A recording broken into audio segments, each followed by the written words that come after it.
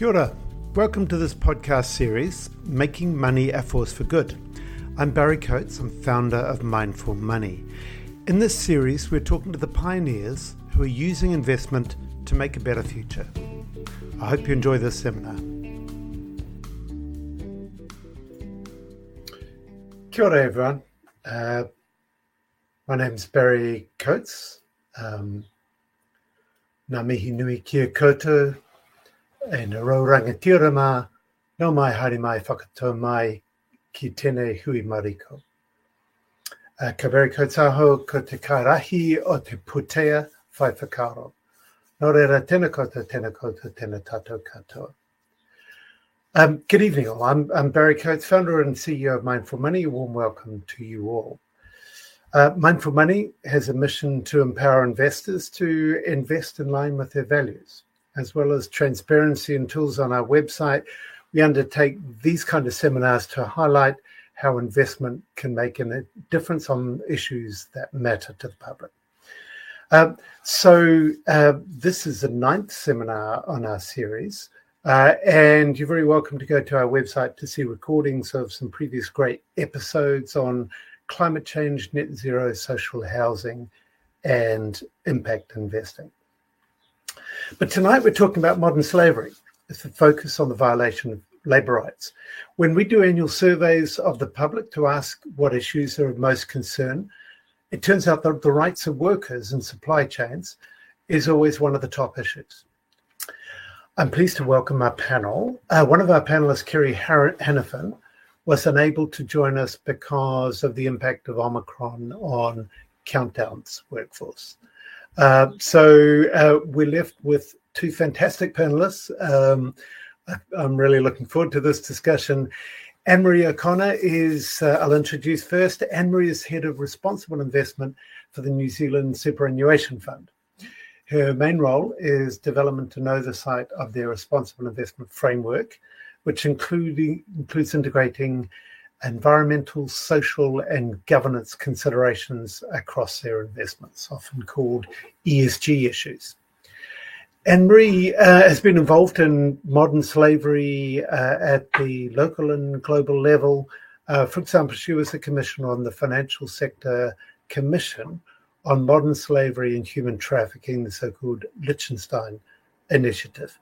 So, Anne-Marie, a very warm welcome to you. Please feel free to join. Thank you. Great. Well, thank you, Barry, and thank you very much for having me. Anne-Marie, let's kick off. I thought what might be really good was to use your global experience to talk about what's been happening in terms of particularly, the theme of these seminars is finance, so we're going to unabashedly talk about a finance response. So about the finance response to modern slavery. And starting globally. Yeah. Well, I mean, human rights has been a focus of responsible investors for a very long time. But as we were just talking about the Thai fishing industry and the shocking findings there, it really reignited the conversation globally that slavery still existed. It was a new term, really, for the investment industry, the term modern slavery. And that work really ignited many of the investors that produce reports, such as HSBC, to really focus in on this. And that spread awareness amongst the investment sector. And in particular, the UNPRI got very involved on the issue. In around 2018, along with the sort of global community of practice that was focusing on modern slavery, including even and regionally the wonderful Walk Free Foundation, for example, and the Bali process was going on. So it was we were looking at, well, what is the finance sector's role? How can the finance sector be leveraged in the fight against modern slavery and human trafficking? So the Commission brought together the banking sector, the investment sector, and even the insurance sector. And the skills in the room were quite different. Because the people in the room we don't really usually deal with were anti-money laundering experts, so people also fighting money flows against terrorism. And they turned their minds to what banks could do in terms of identifying red flags, and also what banks could do in helping survivors who often don't have bank accounts after they've been abused in this way. From the investment side, we really deepened our knowledge, and then there are really two main areas that investors can have action on. One is around the diligence of new and existing investments, so diligence as you go into those investments, and the other is engagement when you find problems, and engagement to help promote global standards. So those are the two key ways. Yeah. It's really interesting that definition of modern slavery, covering issues of labour rights abuses and trafficking and a range of other violations of human rights, really helped focus attention of these global institutions in a way that they hadn't previously done. What was it about that time that kind of really kicked up the attention? Was there any particular scandal you referred to, kind of Thai fishing slavery, but was there something else happening at the time?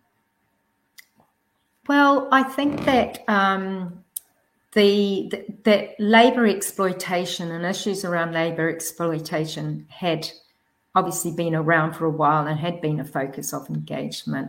Other supply chain issues in the cocoa supply chain and the tobacco supply chain and child labour had also been a focus. But I think what happened was the whole world woke up to the fact that we were not winning the battle, and in fact that this was an illegal growth industry. And I always said from a finance perspective, you're actually undermining good companies through this abuse in the labour and in the supply chains. Really interesting too, because it came about also as a result of some of the debates around globalization and the kind of downsides of globalization, the kind of the issues that were often not immediately addressed. So that was happening at the international level. And can you then describe kind of what it looks like at the New Zealand level in terms of how New Zealand finance sector and investors are responding? Well, yes, I think it's a very interesting time because we've got a lot more tools now to engage with companies. We've got a lot more tools to apply to our real assets. So when you're going into the infrastructure space, you might not be so much investing in a company, but you might be investing in a piece of infrastructure with a lot of different parties. And so now that there's a lot more tools, we know better how to engage. We know better how to put things into our legal documents, into our requirements with managers. And we also know that this has now shot up the board agenda. And New Zealand companies are very sensitive to their brand.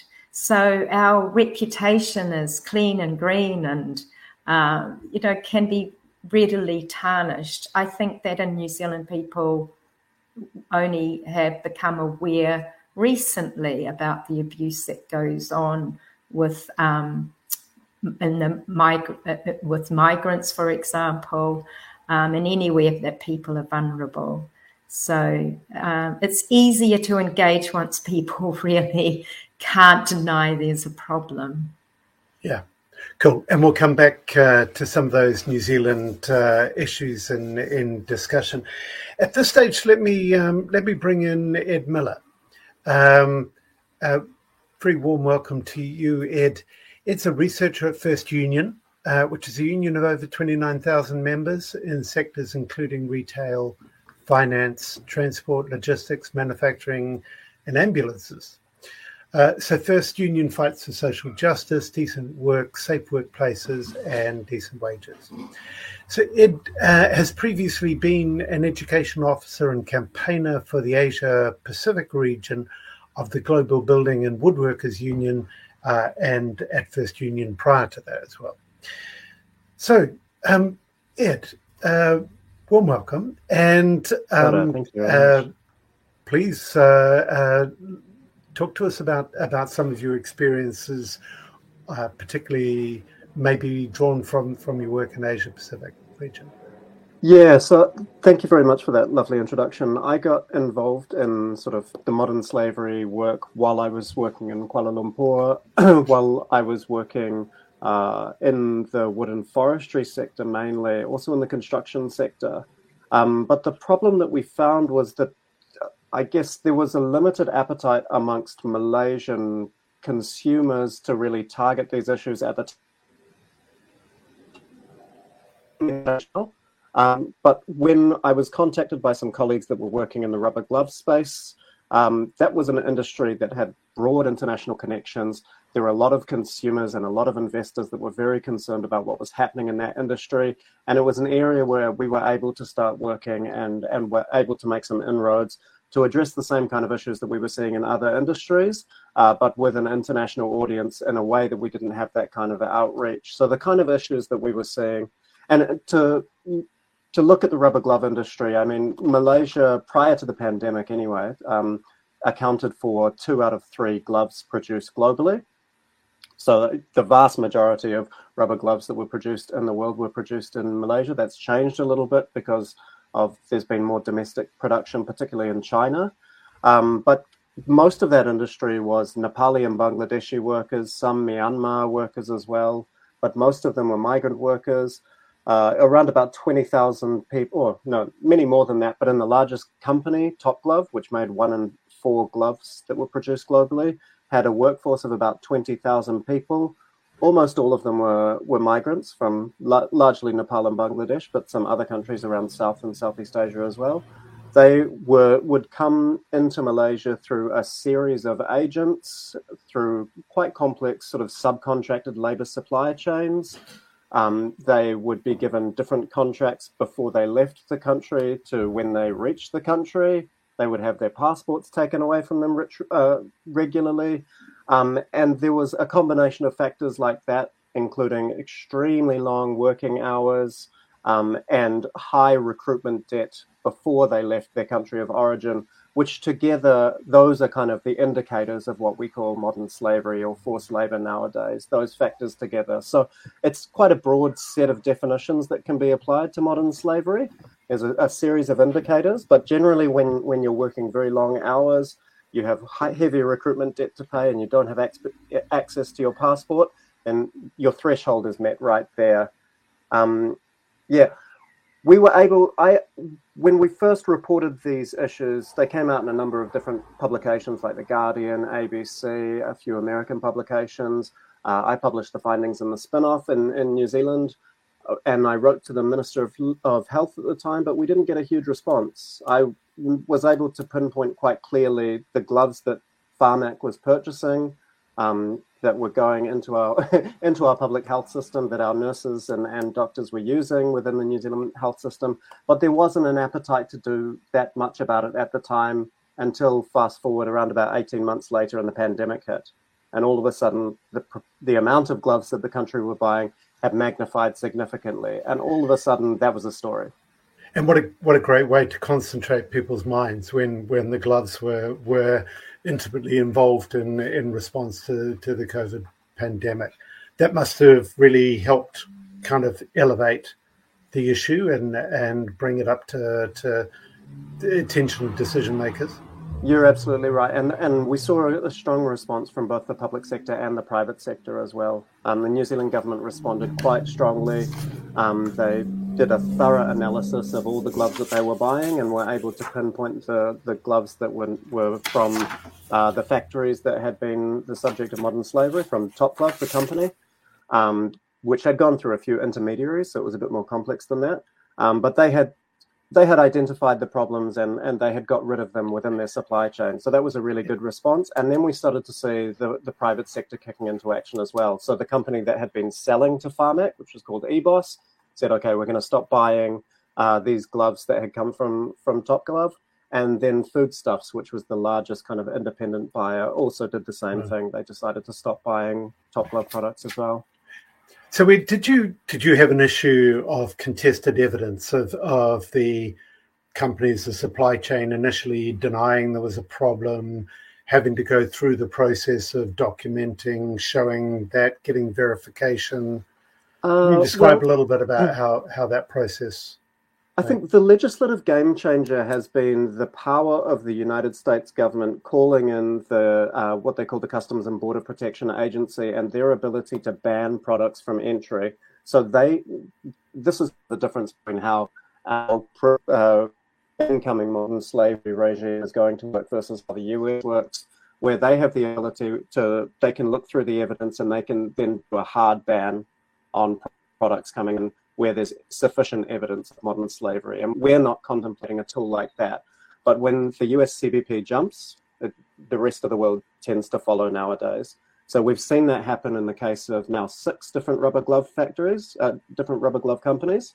And each time that's happened, there's been a process of dialogue that's begun between the companies, the governments, the investors, and the campaigners together to try and get forward movement and address these issues so that they can get the ban off their shoulders. Because, for example, in the case of Top Glove, their biggest market was the US, and that tends to be the case for most exporters.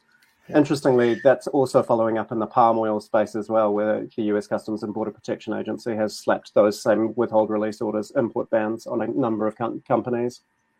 Let's bring in Anne-Marie, because often when these issues get raised to investors, the investors say, well, we're not sure about this. And in this case, with the US government saying, yes, there's a problem here and we're taking action, that gives it a validity that would otherwise not always be the case if it was just an NGO, for example, who was alleging these, or a trade union in the case of its work. Has that been a bit of a game changer in terms of the modern slavery work from the investment perspective?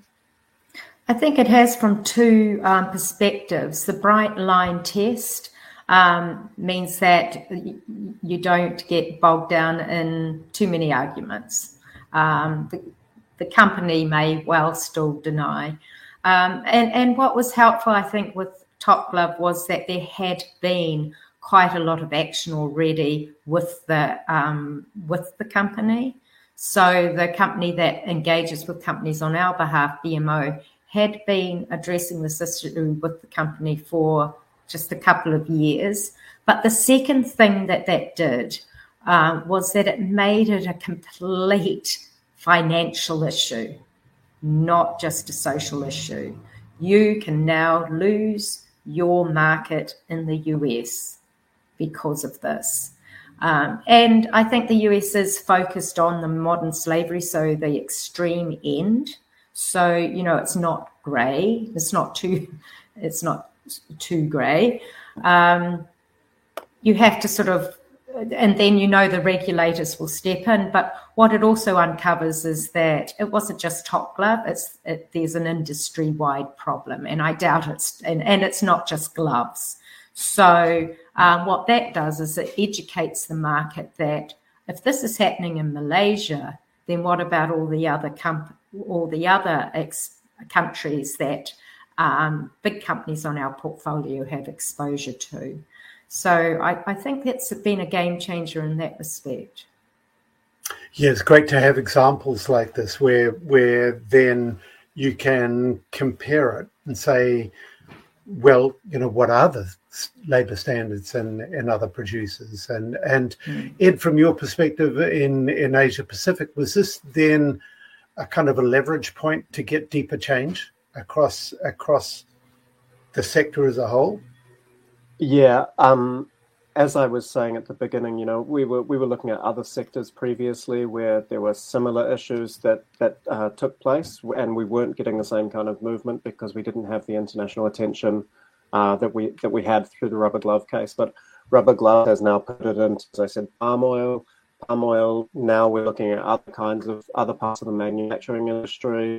There's discussions around semiconductors. There's discussions around parts of the supply chain for different manufacturing products, like we were talking before about Dyson vacuum cleaners. They're concerned, well, they've been found quite similar allegations with their supply chain manufacturer, which is a company called ATA, and there's a whole bunch of action happening around there. So yeah, it's been a real driver of change in Malaysia. And now Malaysia is the government is saying, well, we need to get on the discussion around forced labor. We need to start ratifying some of the ILO conventions around forced labor. So that change is starting to happen as a result of that international pressure. And, you know, workers' lives are improving as a result of that. And I just wanted to share one little facet in terms of that Top Glove story, where we were able to get significant change in terms of workers' lives. One of the things that Top Glove had to do as a result of, to get rid of the US import ban, is they had to repay the recruitment debt to all the workers who'd paid $. It tends to be that if you're in Nepal, you pay about $1,500. If you're a Bangladeshi worker, you pay between $3,000 and $5,000, which is, you know, between 1 and 2 years' work for people at a normal stage of work. So people lose years of their life just to get into the country. And in these cases, we were able to get that money repaid. And we were also able, with the help of Union Aid here in Aotearoa, to get a little project together to try and guarantee that that money went to the people that it was supposed to go to. And we were tracking down people in Nepal to ensure that they got the money that they were supposed to be getting. Oh, what a great story. Because in these cases, the concern is that often where labour rights abuses are found, the workers are just kicked out, and they're often left worse off than previously. And so you get into a situation that actually the people who have been victims of abuse turn out to be the ones who suffer from the problem. Are there mechanisms that in place through trade unions, through NGOs, in order to try and ensure that doesn't happen in remediation work? I would say we're developing those kind of mechanisms, but it's such a new space that it's it's very hard, and often you're dealing with problems that go back many, many years, and often the remedies have an expiry date on them as well. So in the case of Top Glove, they had introduced a zero recruitment fees policy in 2019, beginning from the 1st of January 2019. So we were saying, what happens to a worker who's gone back on the 31st of December 2018? They didn't get the same access to justice. We fought those claims, and in many cases we won them. But, this whole discourse is kind of in its infancy, so there's definitely more work to be done. It's interesting you're saying that this is not a new issue. I actually worked on something called the Ethical Trading Initiative, which was a tripartite body between NGOs, unions, and companies on these kind of issues in the mid-1990s. So it's great to see now that there's kind of new energy and, in a way, new validity from the US government's role in this. But also, kind of back to you, Anne-Marie, the power of investors now bringing their voice to bear is actually forcing action back on the companies not to sweep these issues under the carpet. Yes, I mean, the UNPRI now has 4,000 signatories that support the investment case that managing ESG or environmental and social issues well are good for the long-term value of the company. And these sorts of instances really demonstrate that. The investors have a role to play with engaging with the board. And the other thing that happened with the Top Glove bright line test was that ISS is an agency that helps with almost all of the voting of directors and recommendations of investors around the world. And so they brought out a recommendation to vote against the re-election of the directors of Top Glove, which would be quite embarrassing, I think, for for boards in Asia to have that. But that action would have been repeated, it would have been done at scale just because of that one recommendation. So it's really interesting, isn't it? So in our system, you've got the company's shares being owned primarily by big investment companies or other institutional investors, and retail investors, kind of you and I who have our KiwiSaver funds. We put our money into these funds who then are meant to represent us as owners of the company. And I think it's good when you describe the fact that increasingly the investment funds are voting on their shares and voting in ways that are supporting social and environmental issues. That's kind of a big step towards actually making this whole system work better, right? Well, we all have a role to play. No one can do it by themselves. And then one investor owning very few shares can lead the way. But really, when it comes to that sort of leverage, if you get the right players, like the proxy voting agencies, like the credit rating agencies, like those that supply information to the investment world, then that's very powerful. And so that's why the disclosure under the UK Modern Slavery Act and getting that information out there is important. And then the other thing that's important is knowledge. So now we know better about recruitment fees and recruitment agencies, and so do companies. So companies can put those in their supplier agreements. Of course, that's not a guarantee in any way, but at least legally we've woken up. Yeah. On that, Anne-Marie, the super fund obviously slightly on a different topic, but played a crucial role in pressure on Facebook following the Christchurch shootings and tackling social media companies through international collaboration. So you're describing them with Top Glove, a kind of collaboration on labour rights.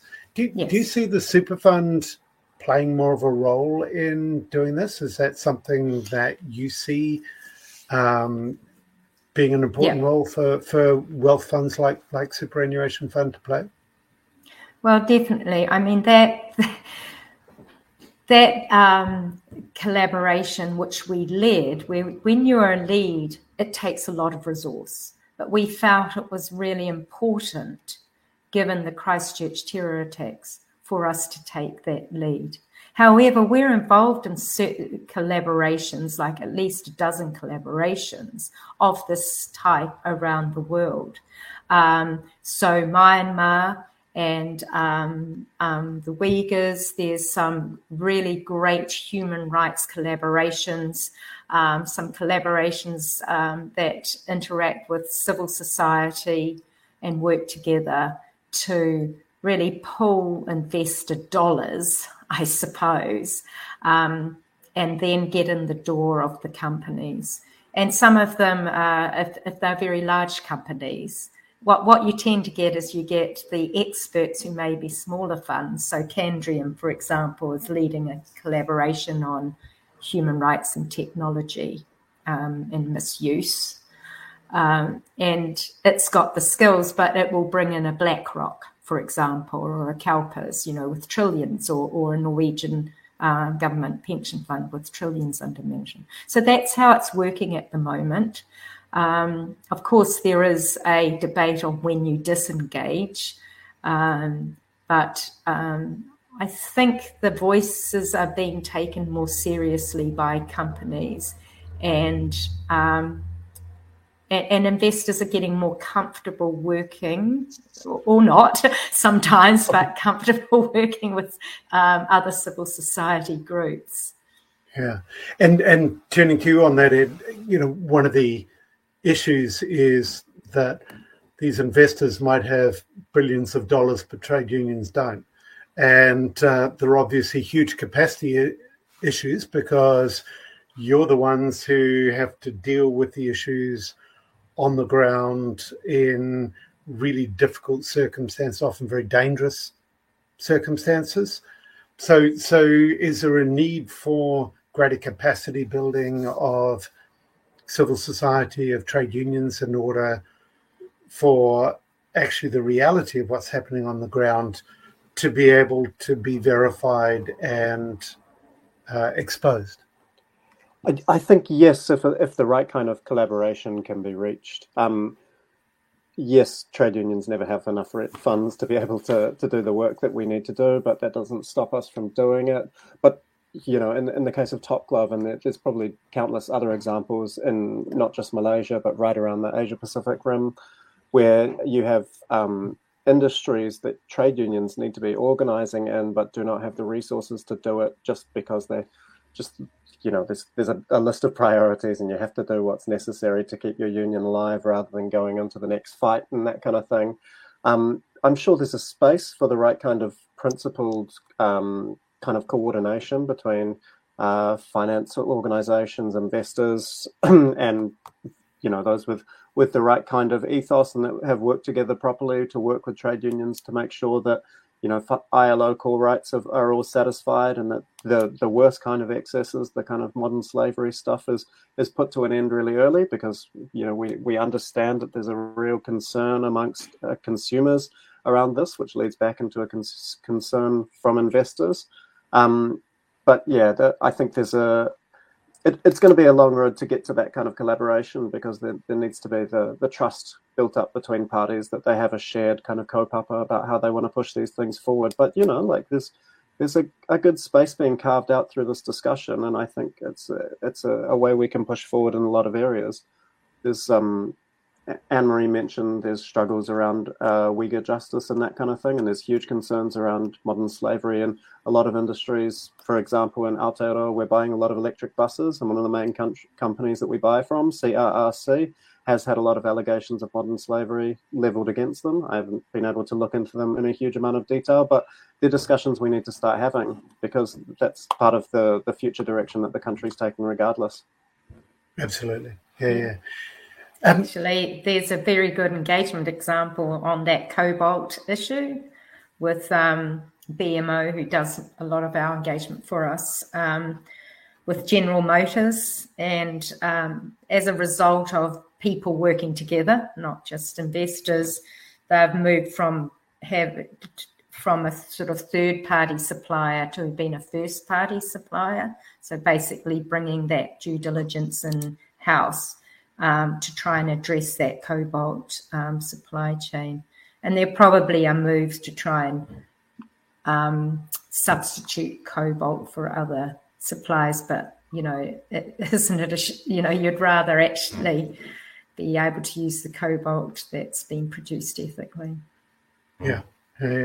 So some countries, in response to this, have introduced legislation, like the UK and Australia. And there was a high-profile recent parliamentary meeting on New Zealand legislation, and I know World Vision and Trade Aid have been doing great work to push this ahead, as well as many from the investment community and trade unions. So what difference would New Zealand legislation make? And are there particular things you want to see in that legislation that would make sure it makes a difference? Who's that to? It's to you both.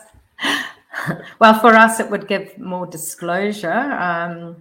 I think that a lot of New Zealand companies are probably already caught by the Australian and the UK Modern Slavery Acts, because they will be in the supply chain. So certainly we've seen the UK Modern Slavery Act generate, through disclosure, more action. However, I am always asking for disclosure on health and safety, climate change, labour standards, diversity, gender, and now modern slavery. Modern slavery may have a case to stand on its own because, it's so abhorrent to everybody. But I am getting concerned about the number of different silos around reporting that companies have to meet all these different laws. And we've always said to companies, and this is in the corporate governance code if you're listed, that you should be identifying your most material social and environmental issues, working out how to monitor and track and have those reported to you. And you should be reporting to your shareholders and stakeholders and how you're addressing those. So that would argue, rather than legislation focusing on disclosure just on modern slavery, we actually need a broader disclosure regime as a code or even legislation that I think that industries disclosure. Yeah. I think there should be a good conversation about what companies would prefer, really. I mean, but what's in their best interest as well as everyone else in terms of getting this information out there. And the information should be helping them. Yeah. The information helps the company do a good job. You're right. There's a lot of different threads going on around this with European regulation. That in New Zealand, the external reporting standards now are coming up with climate disclosure, but also have a mandate to do broader reporting on social and environmental issues. So we've yet to see what that looks like. But you're right; it has to be consistent with modern slavery. Ed, what do you think of with regard to the legislation? Is this a priority for you, or? Yeah, absolutely. I think it makes a lot of sense for us to look over at Australia because they've just finished sort of the first round of reporting on their legislation and all the reports are in. There's around about, I think it's 73 New Zealand companies that have been captured by that. So it's a good starting point to go through and see how effective that's been. And whether it's going to drive change within those companies. We have some concerns about the way the proposal is kind of structured at the moment in terms of the due diligence obligations, where the way of limiting according to company size. We're concerned that will just encourage sort of outsourcing and subcontracting and that kind of thing, so that smaller players within the supply chain are tasked with doing all the real nasty, dirty stuff, and you can keep the larger companies as clean as possible. And I know that there's some legislative fixes around that, but it's a discussion that still needs to be had.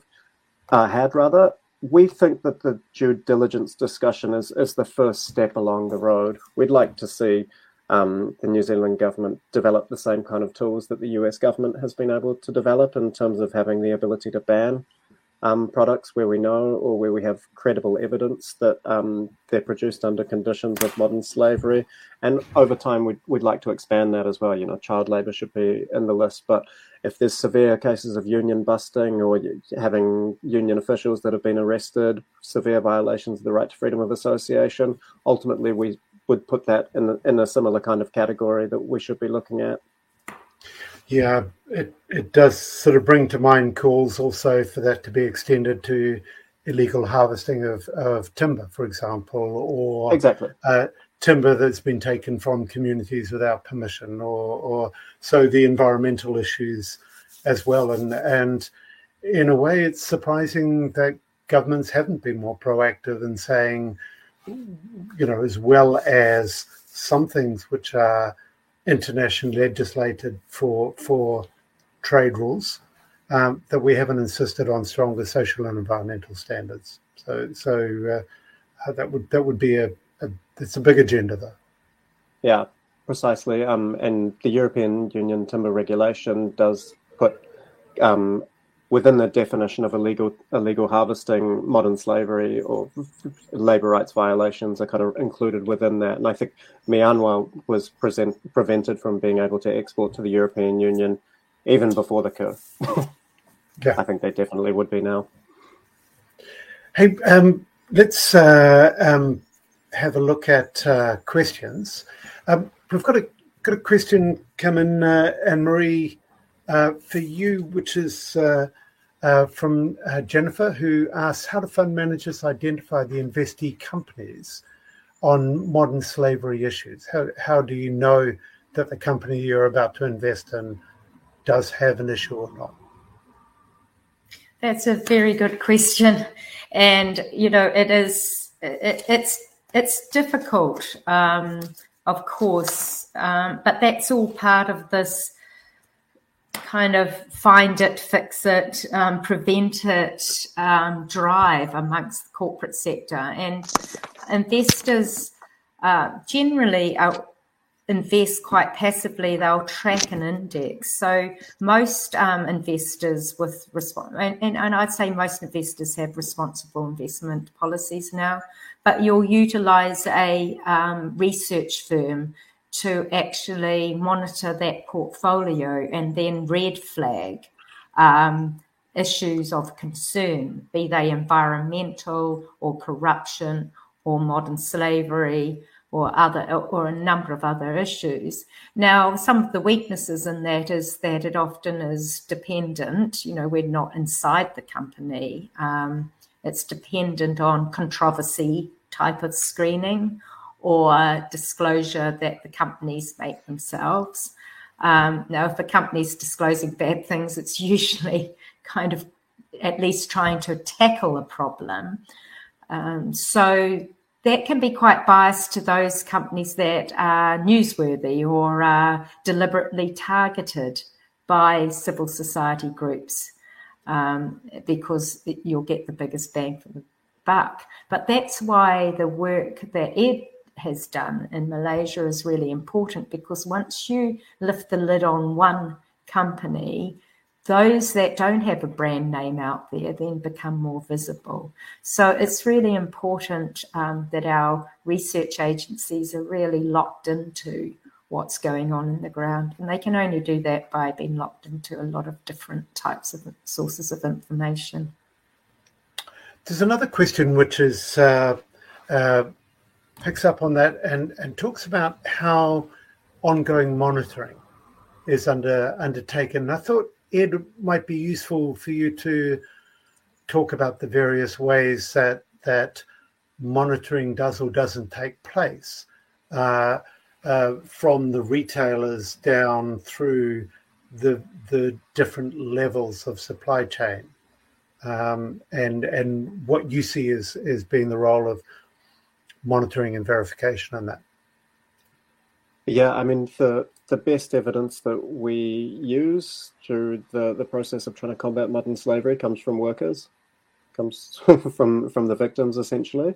And then we try and verify that against what we're being told by the companies and the sort of ratings agencies and the players that are working within that, doing the various forms of verification.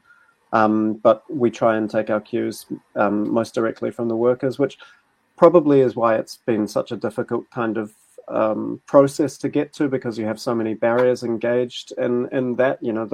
The language barriers are quite significant to begin with, where you have, in the case of the work that we were doing, Nepali and Bangladeshi workers in Malaysia, and then trying to relay that to an English-speaking audience generally. So there's quite a few barriers that exist within that, but then there's also the cultural barriers and the sense of vulnerabilities that migrant workers face in terms of coming forward and knowing that they could be subject to all sorts of pretty bad treatment. The best of which is just being sent home, but there's all kinds of actual physical violence and threats thereof that's leveled against migrant workers in the process in terms of barriers to coming forward. So I guess to me, it's a huge amount of bravery that's involved in all the workers that we've worked with.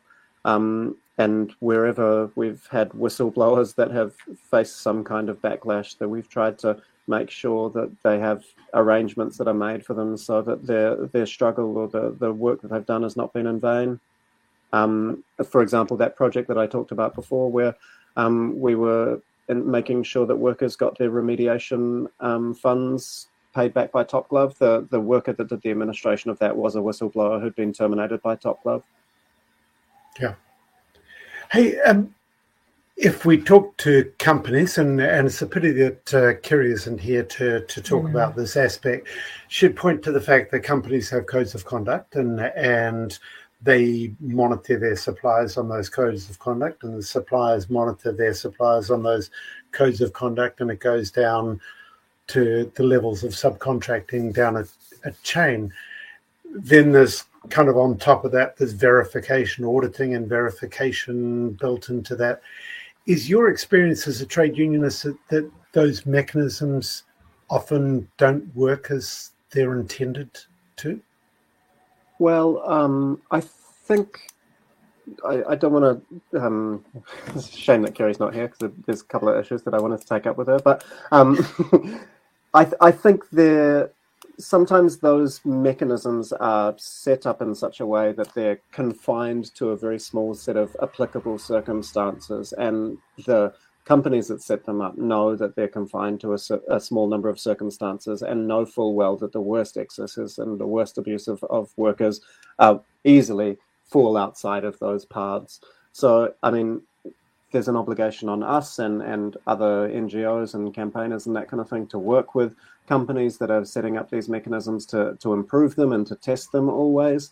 But there's should be an obligation on private sector companies to make sure that they're looking at the whole of the problem. And, you know, as Anne-Marie was suggesting, you know, identify the areas that are known to be problem areas and try and target those with the most, because we know that, you know, the violations that take place in certain areas are relatively minor compared to some that are taking place in other areas. Okay, cool. We're going to wrap this up now, but if you sort of want to give us a final comment, both of you, I'd be interested to your advice to the audience to say, so if you're concerned about these issues, interested in taking them forward, how can people engage with these issues, and what should they be looking for? And in particular, if one of you can talk about ways that people can get involved in the movement towards legislation in New Zealand as well.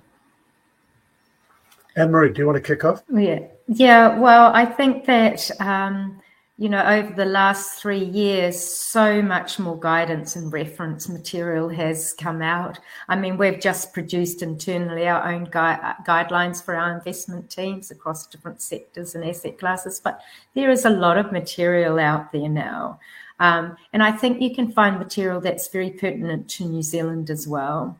And there is some activity in looking at how do you protect migrants, and if they report, how do you protect them if they report? And remember as well that overseas banks are beginning to play a role in making sure that survivors still have bank accounts, have control over their bank accounts. So there's just a lot of flags that you can learn about. And I think that there's actually a big community out there doing work. I've mentioned Walk Free Foundation, but there's a lot of people working in New Zealand. The Institute of Directors, if you're a director listening in, MB as well has a working group on this. I'm sure Ed's got some other connections for people. Yeah, I mean, I think what Anne-Marie had said earlier, or maybe it was before the discussion started, is that we all have a role to play. If you're in the investment community, then there's lots that you can do to be looking through your supply chain and asking the right questions of all of those points within the supply chain to make sure that you've done the best that you can do to eradicate forced labor within or modern slavery within those supply chains. If you're a consumer, then there's just as much that you can do. And more companies and investors are putting out mechanisms which you can engage with. They're there for people to use. They're not there to, I mean, some people might call them as window dressing or that kind of thing, but these things improve by having tests being applied to them to put cases to them. And when companies fail those tests, then it's an obligation on them to try and improve their performance and to look deeper into their supply chains. A lot of times companies don't ask the questions that they know they don't want to hear the answer to. It's important that people ask those questions, because it's important that companies confront those questions and confront the answers to those questions, even if it's ugly, because we don't improve the situation by ignoring the problem.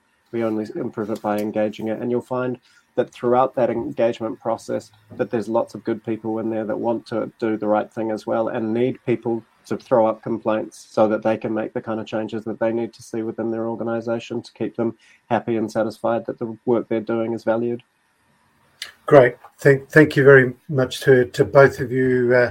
From the Mindful Money side, we've just put in the chat the fact that there's a seminar next week, which is focusing on the trafficking side of modern slavery, particularly trafficking of women and girls for sex. And that's obviously a really problematic area of modern slavery. So please join us next week. We also had a year ago a seminar on modern slavery, and Marie joined us together with Tanya Donaldson from MBE, who talked about the government's work on an action plan, and some fantastic work done from the University of Auckland on research. Dr. Christina Stringer, who's a fantastic researcher on modern slavery issues in fishing industry, in agriculture, migrant workers in New Zealand, etc. So you can go and have a look at that video and contact those organisations. For legislation, this campaign, as I said, from World Vision and Trade Aid, trying to build support for New Zealand legislation. So plenty of materials available there. And of course, if you're interested from an investment perspective, Mindful Money highlights the funds, KiwiSaver funds and retail investment funds, that take these issues seriously and both doesn't invest in the worst companies on issues like modern slavery, but also engages to improve standards overall. So do check out our website on that. Just to finish off with a few thanks, particularly to you, Anne-Marie and Ed. Really, really great kōrero. Thank you so much. That was really enjoyable. Thanks to our sponsors for this series, AMP, Booster, Generate KiwiSaver, Harvard Asset Management, and the New Zealand Superannuation Fund. But special thank you to you as the audience. Please join us for these future seminars. We're probably doing them weekly from now on for the next few months. So there's a really interesting set of issues coming up. We'd love to have you, and please pass the word on. See you online then. Ka kite ana.